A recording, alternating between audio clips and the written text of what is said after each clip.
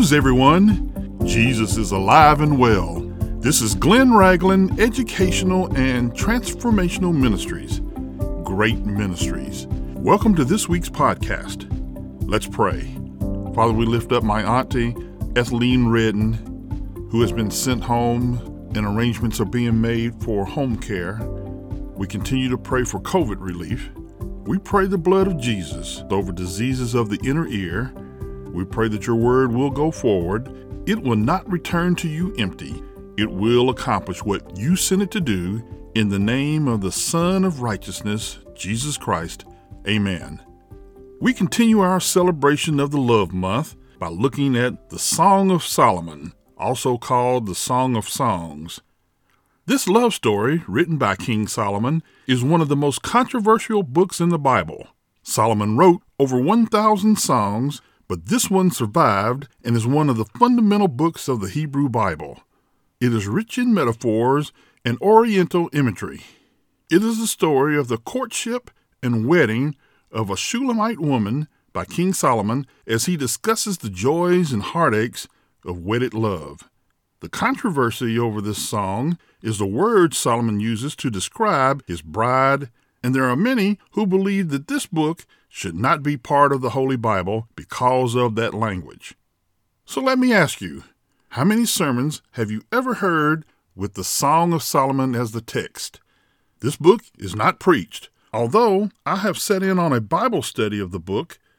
It is believed that Solomon wrote this song early in his reign, before he took on the 700 wives and 300 concubines mentioned in 1 Kings 11:3. Now, before I continue with my podcast, I have to ask, how did Solomon keep 1,000 women happy, run a kingdom, write poetry, and all the other things he had to do, including writing the majority of Proverbs? While most married men would agree that taking care of one woman is a challenge, servicing 700 wives would be impossible for an ordinary man. But Solomon was no ordinary man. He is also said to be the wisest man who ever lived, and I believe his wisdom allowed everyone in his harem to remain in a state of bliss.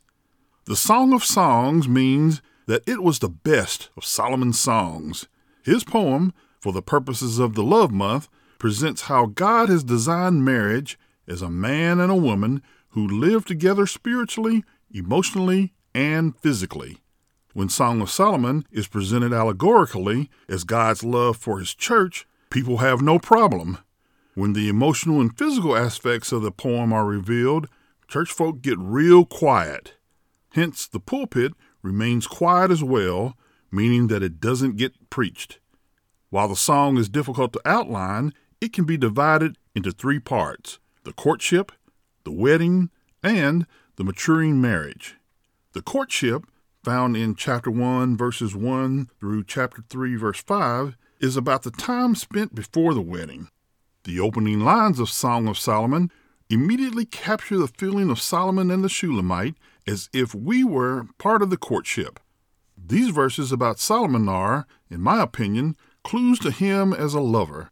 First, she wants his kisses, not kisses on the cheek, like Judas kissed Jesus, or kisses from the woman who kissed the feet of Jesus.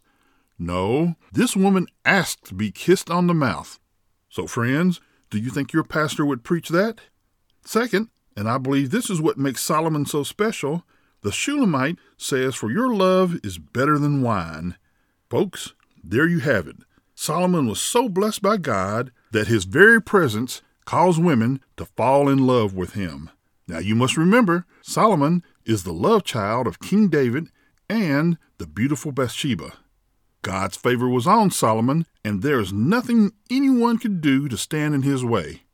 Shulamit longs for Solomon's affection, but she has self-esteem issues. She is well tanned from working in the sun.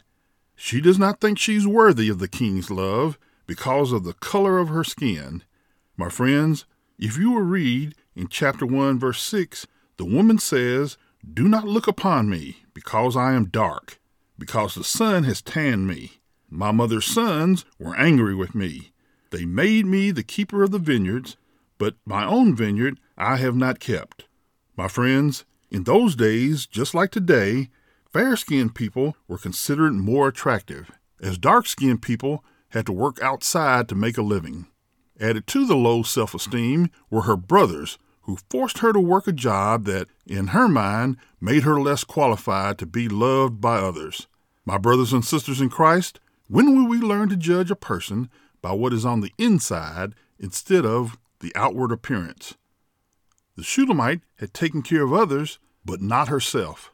Folks, self-worth starts with taking care of yourself physically. I am almost brought to tears when I watch the show My 600-Pound Life. When you cannot leave your room because you cannot get through the door, it breaks my heart. Many on the show decide to do something about their life, lose the weight, and change their attitude. The lesson here is keep your eye on your own vineyard, on your own appearance. Chapter 2 continues the courtship with the Shulamite as she compares Solomon to an apple tree. And in verse 3, she says, his fruit was sweet to my taste. Folks, you probably missed that verse in Bible study. In verse 5 of chapter 2, Shulamite proclaims that she is lovesick. My Christian comrades, if you have fallen in love, especially in the early stages, you know that feeling. You are physically weak and somewhat disoriented as the attraction and infatuation grows. In chapter 3, Shulamite has a dream that she has lost Solomon in the city, but the guards in the city help her find him.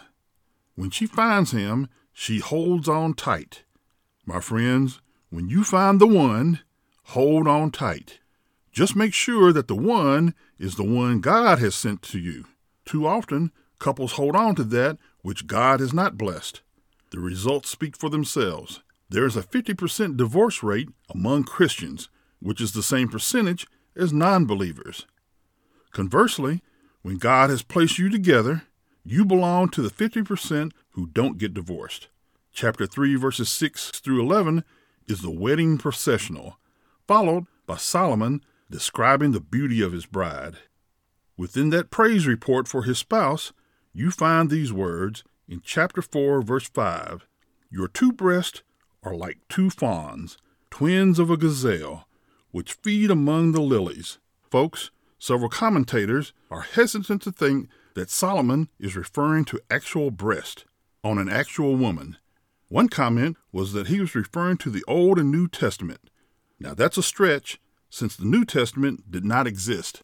Matthew Henry comments that he could be referring to two sacraments, the seals of the covenant of grace, or to ministers who dispense the sincere milk of the word.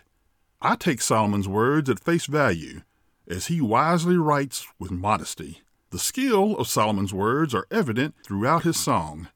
Prior to chapter 4, verse 16, Shulamite was thinking about being a lover to Solomon. She was dreaming about the act with Solomon, but she saved herself until the wedding night. Here are the words that consummate the marriage.